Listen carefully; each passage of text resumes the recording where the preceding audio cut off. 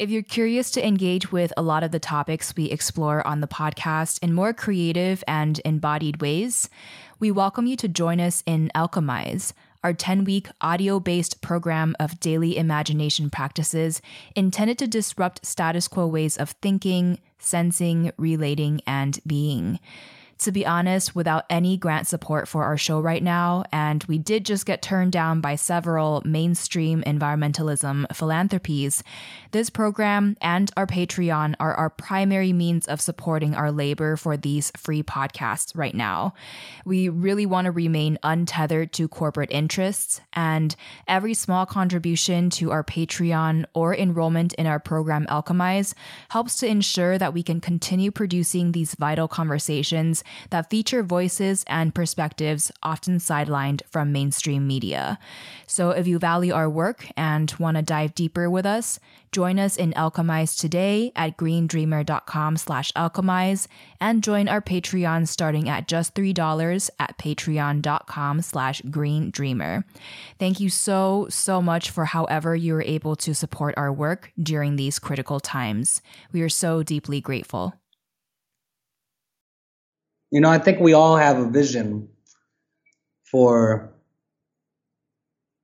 a better food system, for a more sustainable food system. I guess what a growing culture believes is that the only way to do that is to address power.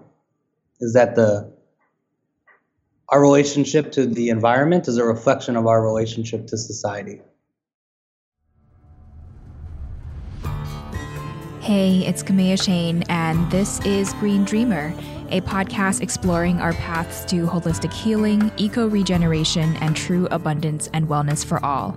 This is a community-backed show, so as we enter the new year, we kindly ask for your direct support if you can at patreon.com/greendreamer or through purchasing our fundraising planners at greendreamer.com/shop. This episode, I'm honored to introduce you to Loren Cardeli, the founder of the nonprofit A Growing Culture.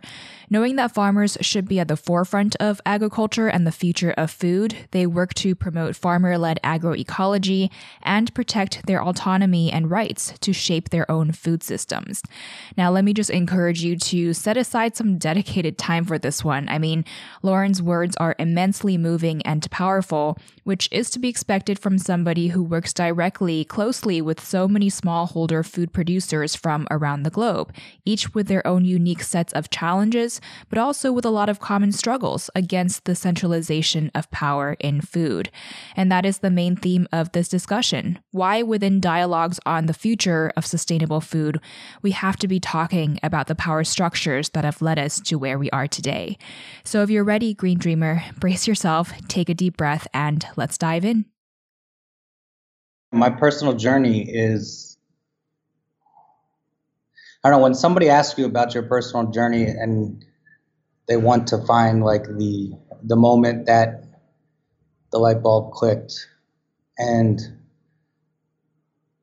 I always find myself pondering how far back do I want to go, because there's always a series of events that led to it. And, you know, do we talk about our ancestors and the journeys that they took that were the stories that were told to us growing up that we held dear, that we somehow promised to carry on in their legacy? Do we look at the difficulties and adversities that we had that shaped our way of thinking? Or do we look at those moments that stand out, that would almost be a chapter of a biography, or, you know? So I guess I'll start with, I grew up not around agriculture. I grew up outside New York City, Westchester County. I grew up with two very dynamic and different food cultures. My father's Puerto Rican and my mother's Jewish. And food was woven into the stories, was woven into our cultural experiences and behaviors. But it took me a while to understand how important that was. I grew up in a hyper intellectual family, you know, one of six, and I grew up with some serious learning disabilities, a language disorder, a word retrieval issue, you know, ADHD, and a number of things that led me to to a situation where I felt I needed to retreat from society. Initially, I pursued arts and creative media and music, and because I couldn't find the words that I wanted to express myself. And I remember some of the most painful moments is being around that dinner table, around that food, where conversation was always flowing and having an opinion and a thought and not being able to express it. And as soon as I tried, my words wouldn't come out, and I'd be paralyzed, and my brother would jump on me and make fun of me. And I remember what it was like to feel silenced and unheard. And that was pretty painful. I carried that on for me for a while, unable to kind of relate in many ways. And my younger sister, who was a year younger, who's my best friend today, when she started high school, she was in 9th grade, I was in 10th, and she saw my kind of, I guess, my loneliness, my frustration, and she pulled me aside one day. I mean, I don't know how old you are in 9th grade, 13 or something, and she said, we have to get you out of here. And in my mind, there was no other place. There's no other opportunity. We weren't a family who boarding school or private school was ever an option. We didn't know anybody that did these things. And I told her that was crazy. And she told me that she was committed to seeing something better for me. So my sister confronted my parents and convinced them to find a way to get me out of there. And I really think of that as one of the moments that saved me. I went to a boarding school up in Vermont the next year, and I milked cows at 5 a.m. before class, and started to get connected to the environment. And that's where I realized how our relationship to the environment is really the epicenter of how we relate to each other and our world around us. I realized what it was like to live in a culture that was interwoven with ecology. And it was at that moment that I realized I didn't want to go to college. So I took some time off, deferred, and saved up my money working at a hardware store in New York, and got a one-way ticket to Latin America on my 18th birthday, essentially, and got the fuck out of town and wanted to prove to the world that I was independent. And I ended up meeting somebody at a bar that first night named Sabala, 28-year-old, charming, Casanova-esque man who was wearing a purple bandana wrapped tight around his long hair. And I remember the moment that he saw me and met me. I was at a bar, one of the first times I could order a drink. I think it was the first time I could actually order a drink. I was just freshly 18 and outside of the United States, and I went to the bar and I asked for a beer, and they looked at me and said, "What kind?" I said, "What do you have?" This dark and light, just two kinds of beers in Belize. And I ordered the light, and this hand slapped my shoulder and said, "Men don't drink light beer." And so I said, "Okay, I'll take a dark beer." And it's at that moment that he wooed me into heading out into the jungle that night. We got on the back of a truck. We stopped and got some basic supplies and drove for hours into the Belizean night. The city, we left the city, and it turned into country road. Country road turned into dirt road. Dirt road turned into logging road. And we finally ended up in this little village. It was about 2 a.m. No lights or anything, but and we dropped our stuff off, and he said, "There's a 2-hour walk from here into our camp." And somehow, without a thought that I might get taken advantage or something, I kept going. We walked through the jungle that night and ended up in this slash and burn camp where I lived with Sabala and this other indigenous man who was about 55 years old, I think, named Tiple. And the two of them trained me on how to live. We drank from the same stream that I bathed and washed my clothes in. We hunted our own meats. We grown our own food. We harvested wild foods. We built cabanas. They taught me how to shoot guns, how to run chainsaws, how to everything. And that relationship lasted multiple months. It transformed. Started off all like bush life 101.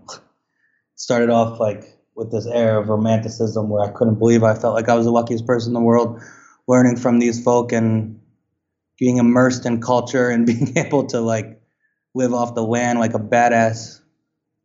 And then a couple things happened. The first thing that happened was I hadn't been successful at hunting. So I went to the nearby community, which was that town that we had got dropped off at. And if you know anything about Belize, they don't speak Spanish there. During British control, they outlawed the language. But this community that we worked at, that we lived near, which was 2 hours away, which was like officially our closest neighbor, they only spoke Spanish. There was nobody who spoke English. So it just gives you understanding of how during colonial occupation that they never got that far into the bush and we were further. So I walked there with my machete, went to negotiate with the chicken farmer to bring back some chicken to cook for dinner, and I heard some screaming. And I ran over there and I saw a young man, I guess my age around today, and he was holding his son in his arms. And I remember this. His son's body was pale, limp, and his son had died from drinking the pesticides that his father used on his farm. The father didn't label the pesticides, and the son thought that it was water.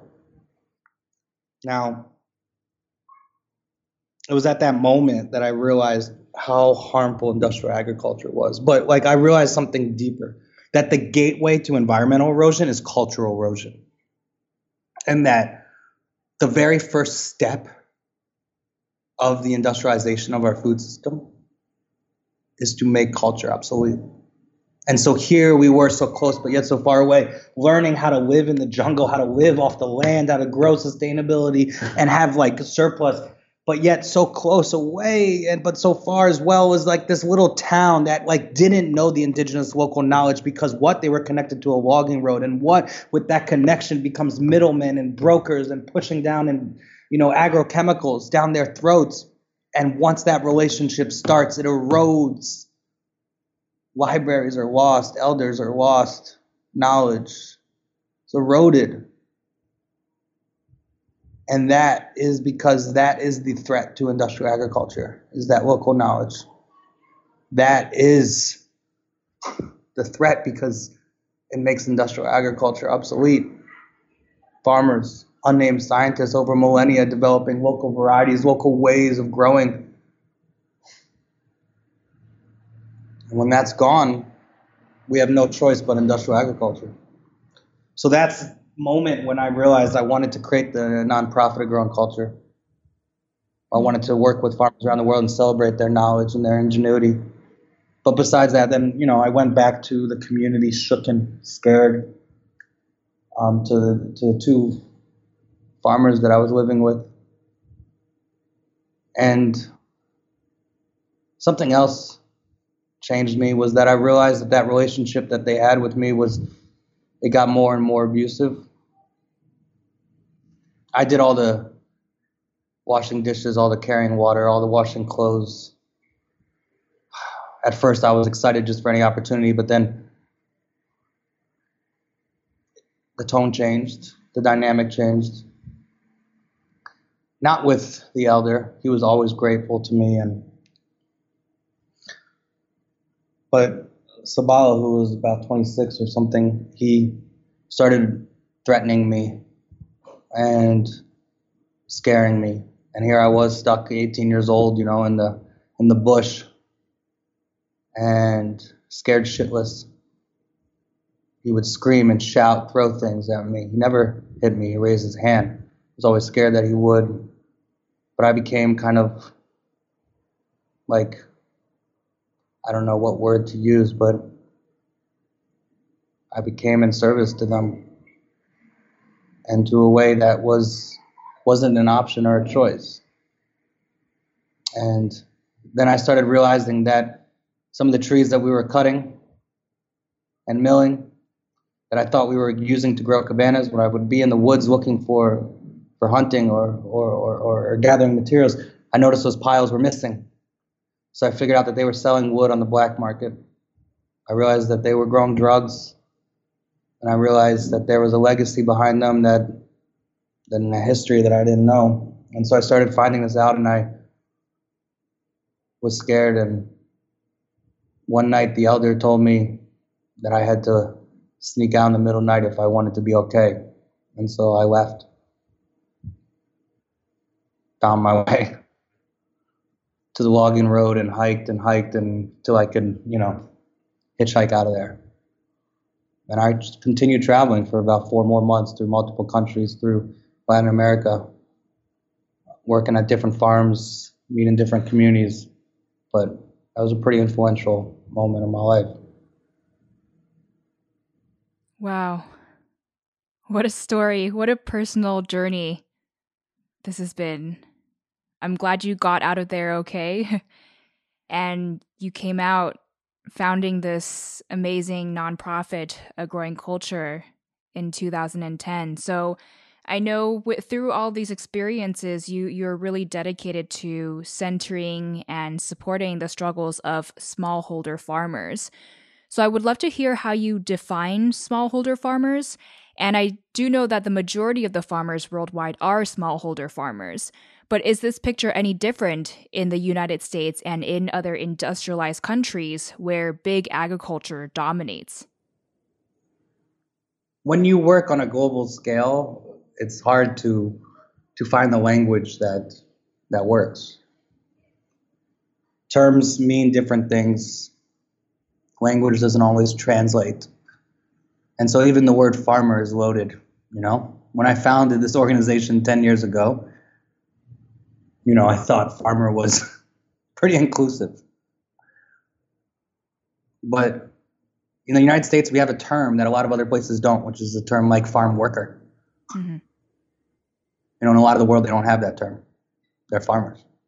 They're farmers that are prevented from owning land, farmers that are pushed off land, but they're fucking farmers, And then you have pastoralists, you have hunters and gatherers, you have fisher folk, you have all these people that are essential to the peasant food web, but that don't consider themselves farmers.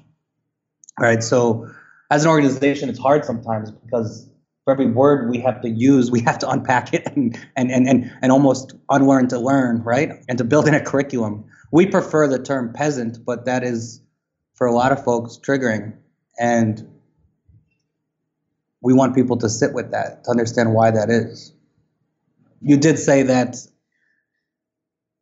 smallholder farmers produce the vast majority of the world's food, and that is true.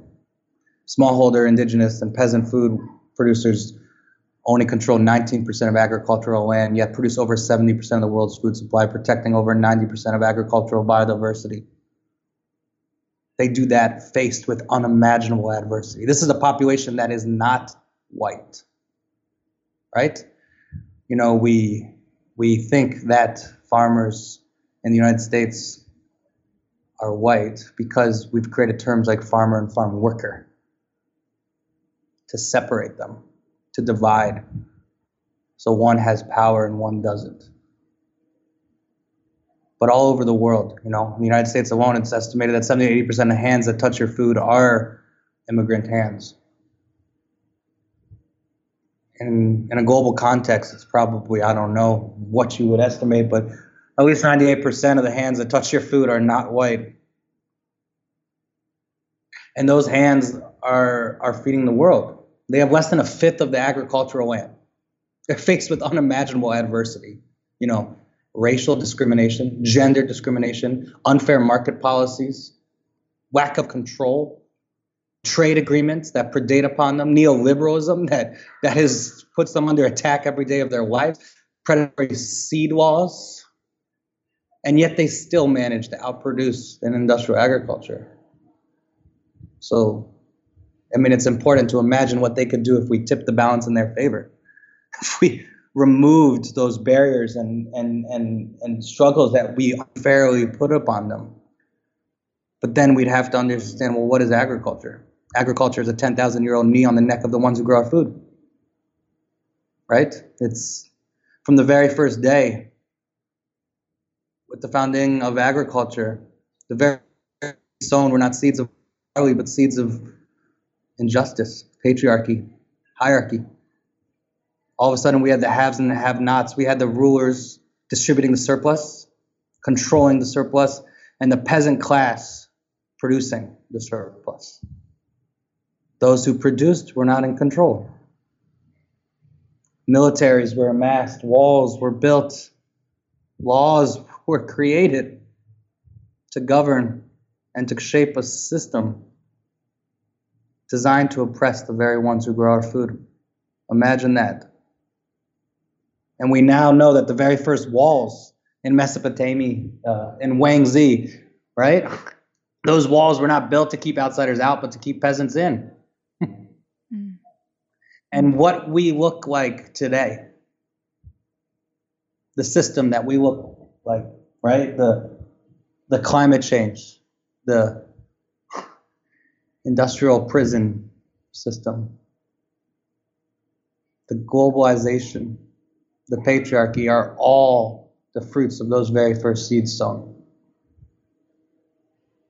And that's the reality. We live in a world where a majority of the world's hungry are actually growing food. Whether you're in India or the United States, suicide rates amongst farmers are at alarming rates, alarming levels.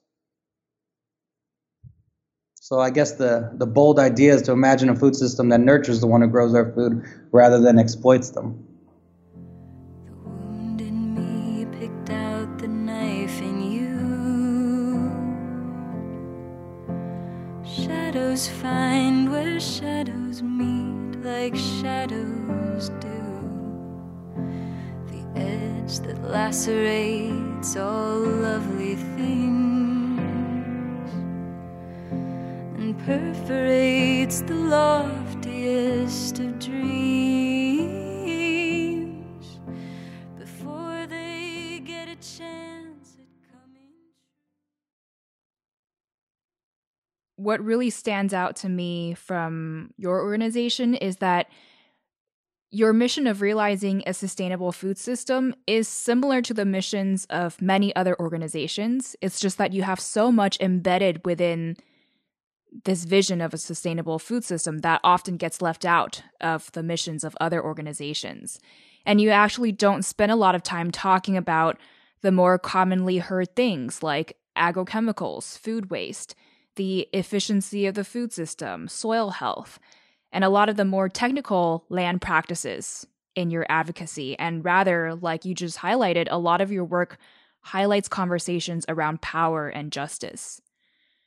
So I guess I'm curious what you think we miss out when our focus is just on the ecology aspect and what we're doing to the land, and leaving out the power relations and power dynamics between people and the hierarchical structures that exist.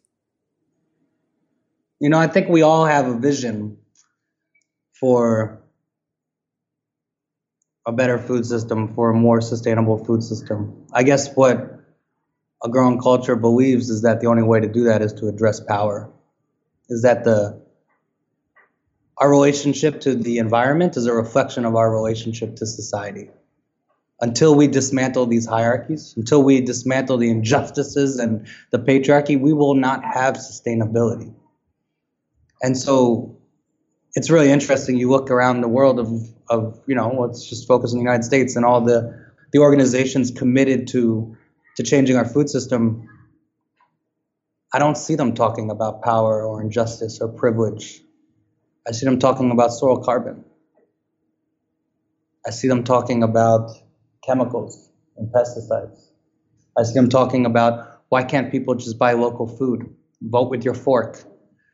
Consumerism is the only way to change this world, right? And it's incredible because on our Hunger for Justice broadcast, this year we started it at COVID time.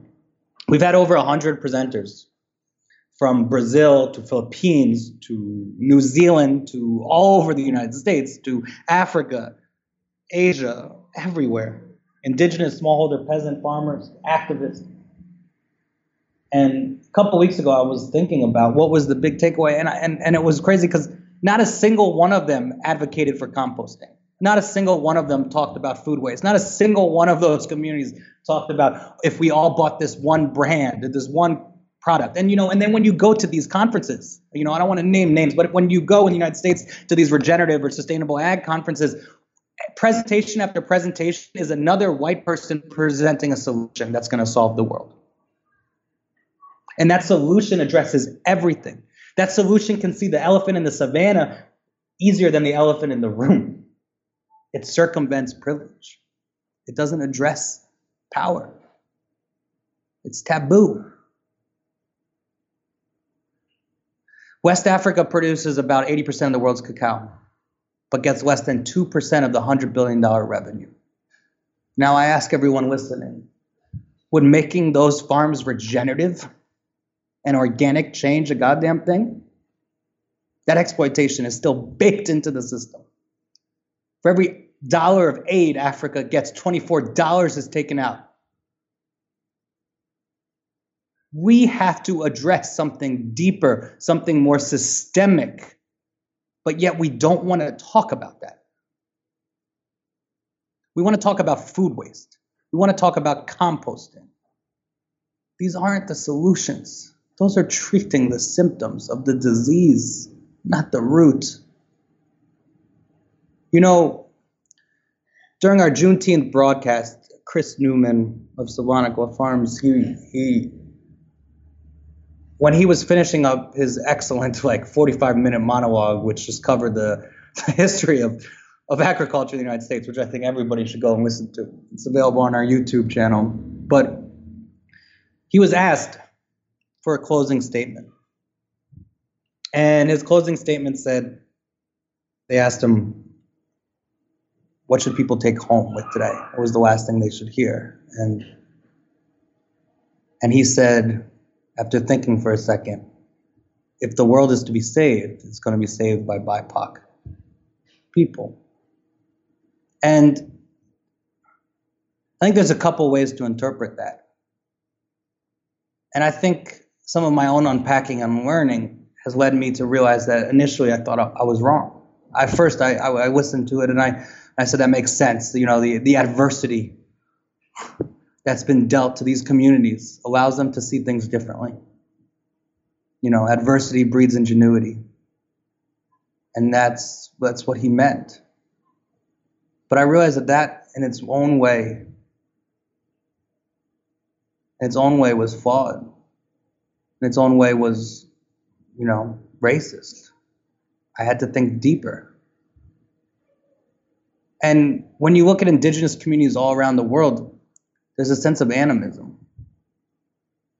There's a common thread of that, a different way of relating, a different way of seeing, a different way of being.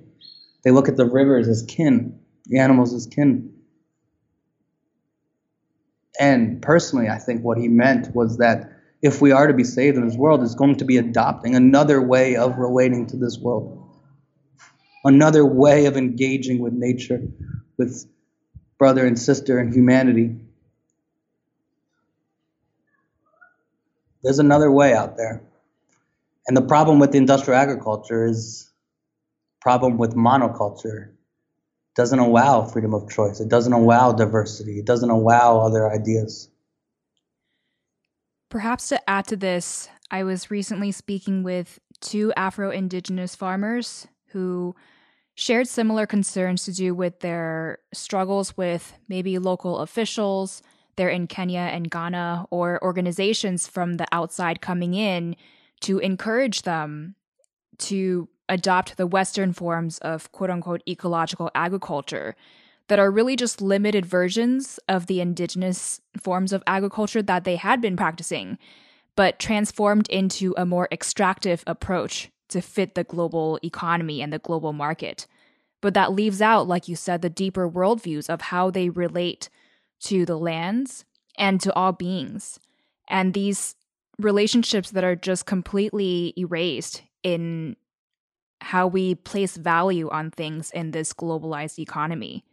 And for example, to many of their communities, seeds are actually not for sale because they're sacred to their communities as a part of how they build relationships to one another and to the land. So I'm curious, with your work with communities all over the world, smallholder food producers all over the world, do you see similar trends happening where there are sort of these outside forces, oftentimes Western organizations that have good intentions of wanting to help improve what's going on around the world, but really going in to offer limited sets of solutions that actually detract from the localized, indigenous, and place-based knowledge that people had already been embodying and practicing? Yeah. That's development, isn't it? It's like, quote unquote, advancement. yeah, that's like such a hard dynamic there. I mean, it's like I've been all around the world. I've worked in multiple countries, and I'm hard pressed to find a model that actually did good. I mean, good intent doesn't mean a damn thing anymore. There's a proselytization, a missionary-esque model of development that pushes. So often, even these green NGOs are founded on the same premise of the Green Revolution. They're repackaged, rebranded, right? It's like that we need more calories that hunger is the result of not enough food, and that through increasing production, we get the eradication of hunger, which is just bogus. Right now, we produce enough food for about 1.5 times the population, yet 1.2 billion still go to bed hungry. That, the math doesn't work without injustice in the equation. It's not about the amount of food produced, it's about the amount of food delivered and access. I've seen it all over the world. NGOs pushing these models. The vast majority of them are backed by industrial agriculture. 1 Acre Fund, which was awarded the audacious project, which was the most audacious and bold idea or whatever a few years ago. They push seed and fertilizer input packages on farmers. They tell farmers exactly how to farm. Farmer gets maybe a better yield the first year, but gets stuck into a model of agriculture. Farmer doesn't have autonomy over their practice. There's a number of stories, that I can share around the world where I saw development treating farmers as simply beneficiaries of aid rather than active innovators. It's disgusting. There's models of white saviorism. There's models of top-down extensionalism, and it's really breaks my heart because those communities are not only land defenders, they're not only defenders of sacred biodiversity, but they're active innovators and problem solvers and solution generators. And if we are to feed the world, if we are to have a sustainable or quote unquote regenerative future, then it's going to be based on the knowledge and ideas of these people. And when I push programs to funders to try to get capital to these grassroots communities, they want to see how much soil carbon is being added, how much yield is being increased. When personally, I don't really care about that. Give me a metric for the de-objectification of the ones who grow our food. Give me a metric for cultivating agency and resilience in the face of neoliberalism. That's what we care about, is unlocking that potential for the betterment of us all. And you're right, like seed savers all around the world, they understand that seed is not owned by an individual. It's our collective ancestry. It's our collective right. They understand that you can't trace the owner of that seed because it's been adapted over millennia by unnamed scientists, aka farmers, who are adopting these varieties to mitigate the natural, ecological, and social issues of the world. You know, last year around this time, I was in Uganda working with some seed savers, this women seed savers, and this woman walked me to the back of her house. She showed me this field of groundnuts, just peanuts. It's a beautiful field. She's like, it hasn't been raining much, but look how strong this crop is. It's drought resistant. It was beautiful. And she told me that over 20 years ago, when Joseph Kony, a warlord, was cutting off the nose, lips, ears of women and children, using child soldiers, terrorizing communities up and down northern Uganda, the government could not fight back. So what they did was move all these people into local internment camps, local like refugee camps, but for people that never had to leave their country. And she told me that she had a moment's notice before she left her house. And she had to grab her family heirlooms. And what did she grab was those seeds. And so every year, for over 20 years, at the edge of that camp, she'd plant this seed just to keep it alive.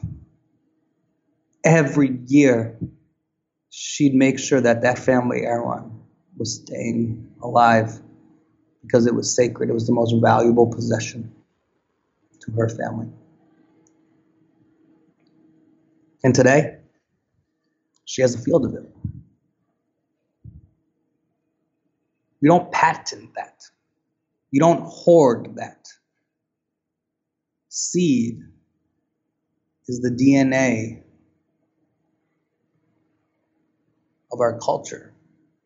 It weaves together the fabric of our society. That really illustrates a huge problem with our economic system is that through the way that it places value, monetary value on things, there's so many things that are not captured in that value. It just leaves out so much that it turns everything transactional.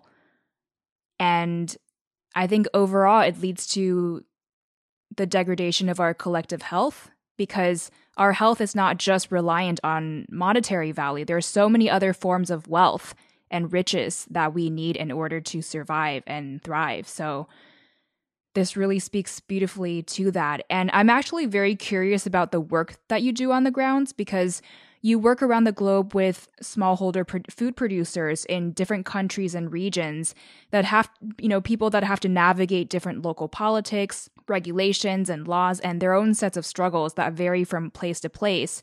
So with so many variables, how do you approach supporting these food producers in their own unique struggles and causes? Yeah, by recognizing that last part, right? Which is that everywhere is different. Everywhere needs something different. There's local nuance and context baked into every approach. We're not a one-size-fits-all organization. And so many of the nonprofits that exist in the world, they're designed to champion this one-size-fits-all, this silver bullet, and talk about scaling up, right? We're not into that. We believe in scaling out more than scaling up, and scaling out is scaling out the agency and resilience of farming communities. So the way we work with these communities is threefold. We raise capital to bring to the hands of grassroots groups so that they can problem solve, they can innovate, they can drive solutions and incubate ideas. We try to make that as untethered as possible. The second thing we do is connect groups around the world. Farmers in Madagascar need to learn from farmers in Mongolia who are learning from farmers in Bolivia. The revolution might not be televised, but it will be open source.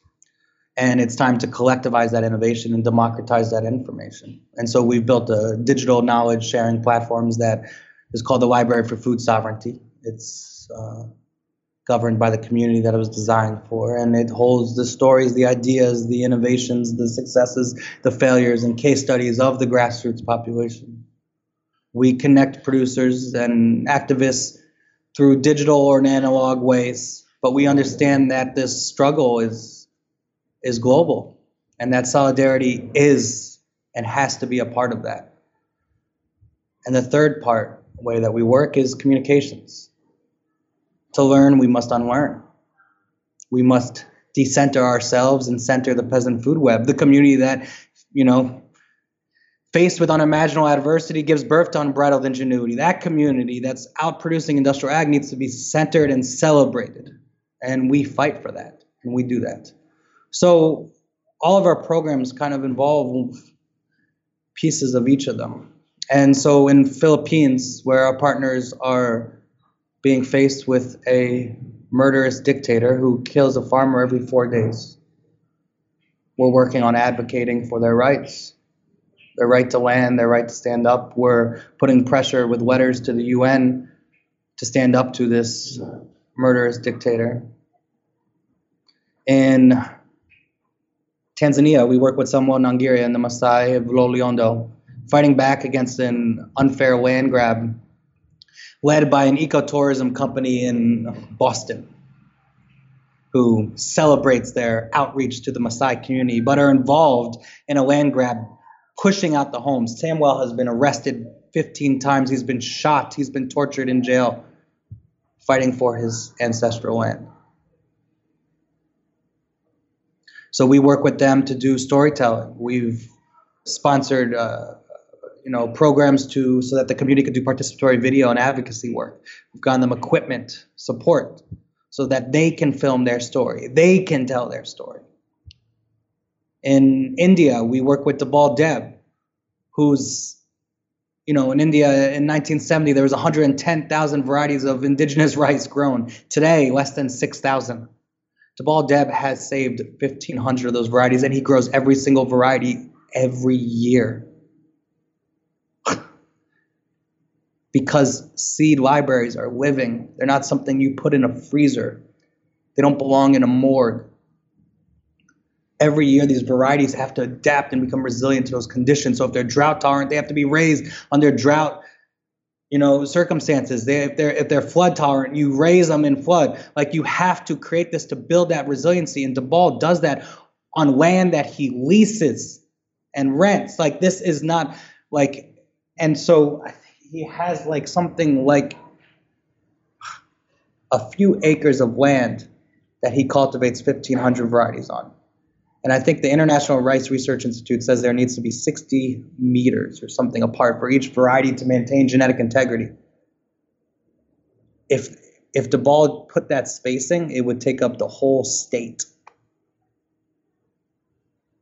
But yet, industrial agriculture doesn't understand the very basic understanding of how these systems work. Dabal laughs at that. And he says, you're talking about geographic spacing. And he looks at temporal spacing. He knows when those rice varieties are open for pollination and when they're not. He knows their pollinating windows. And he comes up with a plan every year, a planting pattern that protects them by circling them with varieties that are not the same window of pollination. And he's able to pack these varieties real tight to be able to preserve them. But what he does most importantly is he enters all those varieties into the commons. None of them can be patented. None of them are owned. He never charges a damn thing for those varieties. He has a pay-it-forward model where any farmer anywhere can come and get those varieties. He gives them a kilo of seed. The next year they have to bring a kilo back or give it to another farmer. This is the system. So what I'm saying is that everywhere we work, it's something different. In East Africa, we're supporting women farmers to innovate, looking at the intersection between climate change mitigation and gender equality. Combating the narrative that people that look like me have the solutions to climate change. You're not going to find those solutions in Silicon Valley, Iowa State, or Cornell. You're not going to find them in Wall Street. You're going to find them in the communities that have already been dealing with these issues, that have created unbelievable models for growing food. Those are the true disruptive technologies needed. And so what we do is we are a movement support organization. When we partner with you, we partner with you. We in their trenches with you. We work alongside you. And when they call and say, we need help with the campaign, when they call and say, we need support advancing this innovation, this workshop, we need help doing agroecology trainings, we need doing communications, we respond and are there for them. Because the work is about being in service to the ones you work to. And nonprofit after nonprofit forget that. They forget that. It takes time to build this trust and respect, to build that mutual love and admiration. It takes time. And we've spent the last 10 years doing that. And so our partners know that when they need us, we're stand with them. And we know that that looks different, every application, because we know there's no one size fits all. The one size fits all is industrial agriculture. That linear extractive way of looking isn't gonna, we're not gonna give birth to the solution using that same framework. Every community is different. When you grow food, you know your neighbor's farm is different than yours. So we're open to that. And we work in any way we can in support of the ones who grow our food, with the bold and audacious idea that together we cultivate a world that actually nurtures the ones who grow our food rather than exploits them. And that is the only future of sustainability in my mind.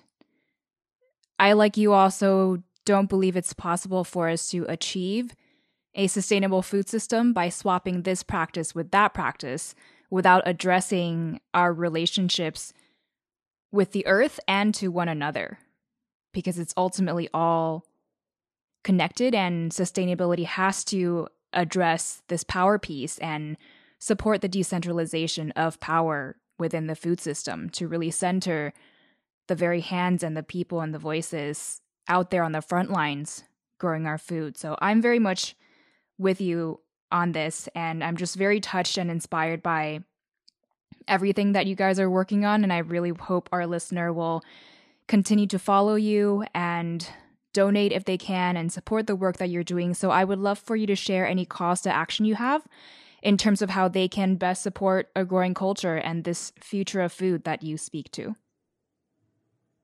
Yeah, I mean, that's the challenge is we're not good at asking for donations. We're not good at pushing ourselves. Our organization doesn't really strives to decenter ourselves.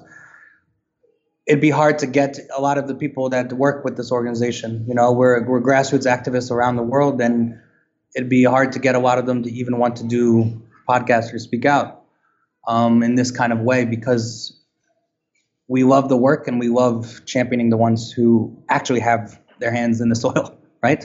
So many of these organizations have these talking heads that, you know, are the founders and the leaders that consider themselves experts in agriculture but have never fucking farmed. And that's like the sickness of our society, which we think that's even acceptable, right? Like a leading regenerative expert, give me a break. So we do have a hard time. You know, we have a hard time with raising money and with funding our programs. So if there's people out there that this resonates with, follow us on Instagram, Facebook, LinkedIn, Twitter, at growingculture.org. If you can, donate. If you can, donate monthly a small amount, a latte or whatever, you know, like think about what the equivalent is, because, you know, like your subscriptions to Netflix and Amazon and Spotify don't support farmers, you know. We do. And we work for them and we work alongside them, and we're pushing for something different here. So if anybody out there who resonates, you know, reach out, email me at warren@growingculture.org, call me, you know, reach out to our team, send us direct messages. Like we are here to work with you, because the world's most renewable resource is collaboration. We must do this together. We must learn that that we need to give credit where credit is due. You know, Kamea, we've been in conversations with about recognizing indigenous knowledge, looking at regenerative and sustainability as almost appropriations of these terminology, looking at the organizations and the movements that come out around this that don't give credit. Like, the first thing I can ask any of you, the call to action, is to name it. Recognize that the peasant food web is outproducing industrial agriculture. Recognize that that is majority BIPOC individuals. Recognize and celebrate their ingenuity and their contribution. Recognize that when you're eating, it's because of them. And the second thing I ask you, the most important thing, more than supporting us, more than following us, is ask these questions. If you look at an article, if you go to a conference and talking about our food system, if you're looking at a nonprofit and a solution, ask if it addresses the very inequity that plagues our food system. Ask if it addresses power. Ask who is centered. Does it democratize production, right? Like, because we live in a food system that produces calories, not nutrition, that consolidates control, not democratizes production, and that protects the bottom line, not the bottom billion. The only way to address this is to be bold enough to fight for the ones you don't know. Fight to restore power in their hands, and to have that faith and that optimism that community can design a food system better than we can. So please don't share articles. Don't email them to my mother, who then forwards them to me. Don't tweet them. Don't go to conferences. Don't be part of solutions. Don't champion them that don't recognize power struggles and power dynamics, and don't return the power into the ones who grow our food. Please. That's the biggest call to action I can ask. I see love everywhere I go. I see the light inside of all of you. What more can I do?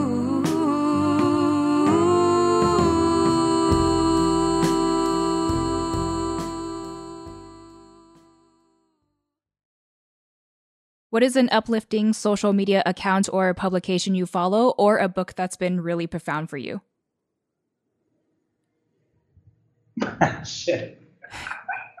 Uplifting.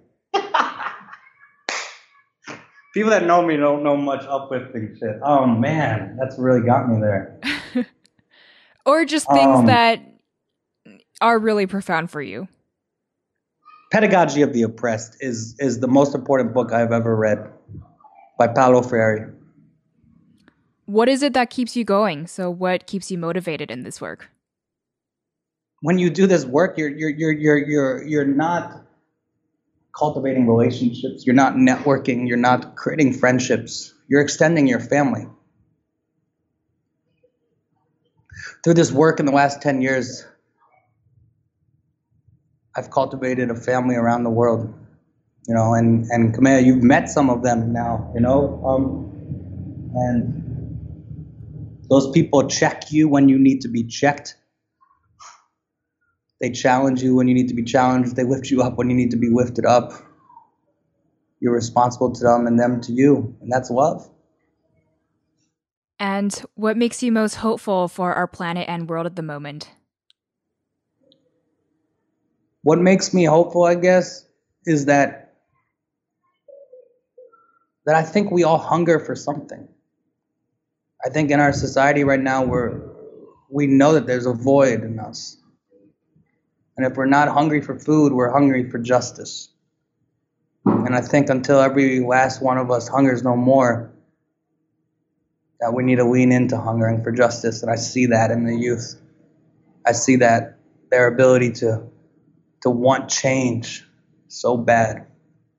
So I'm hoping that we can do this together. Well, we are coming to a close, but again, it is agrowingculture.org where you can learn more about Loren's work and the nonprofit's work. And most importantly, the ways that they're really scaling out and not necessarily scaling up a certain one-size-fits-all solution. I think that is really key. And then you can also follow them on Instagram and Facebook at A Growing Culture and on Twitter at AGC Connect. Loren, thank you so much for joining me on the show and for this really important work and for your dedication. What final words of wisdom do you have for us as Green Dreamers? Keep fighting.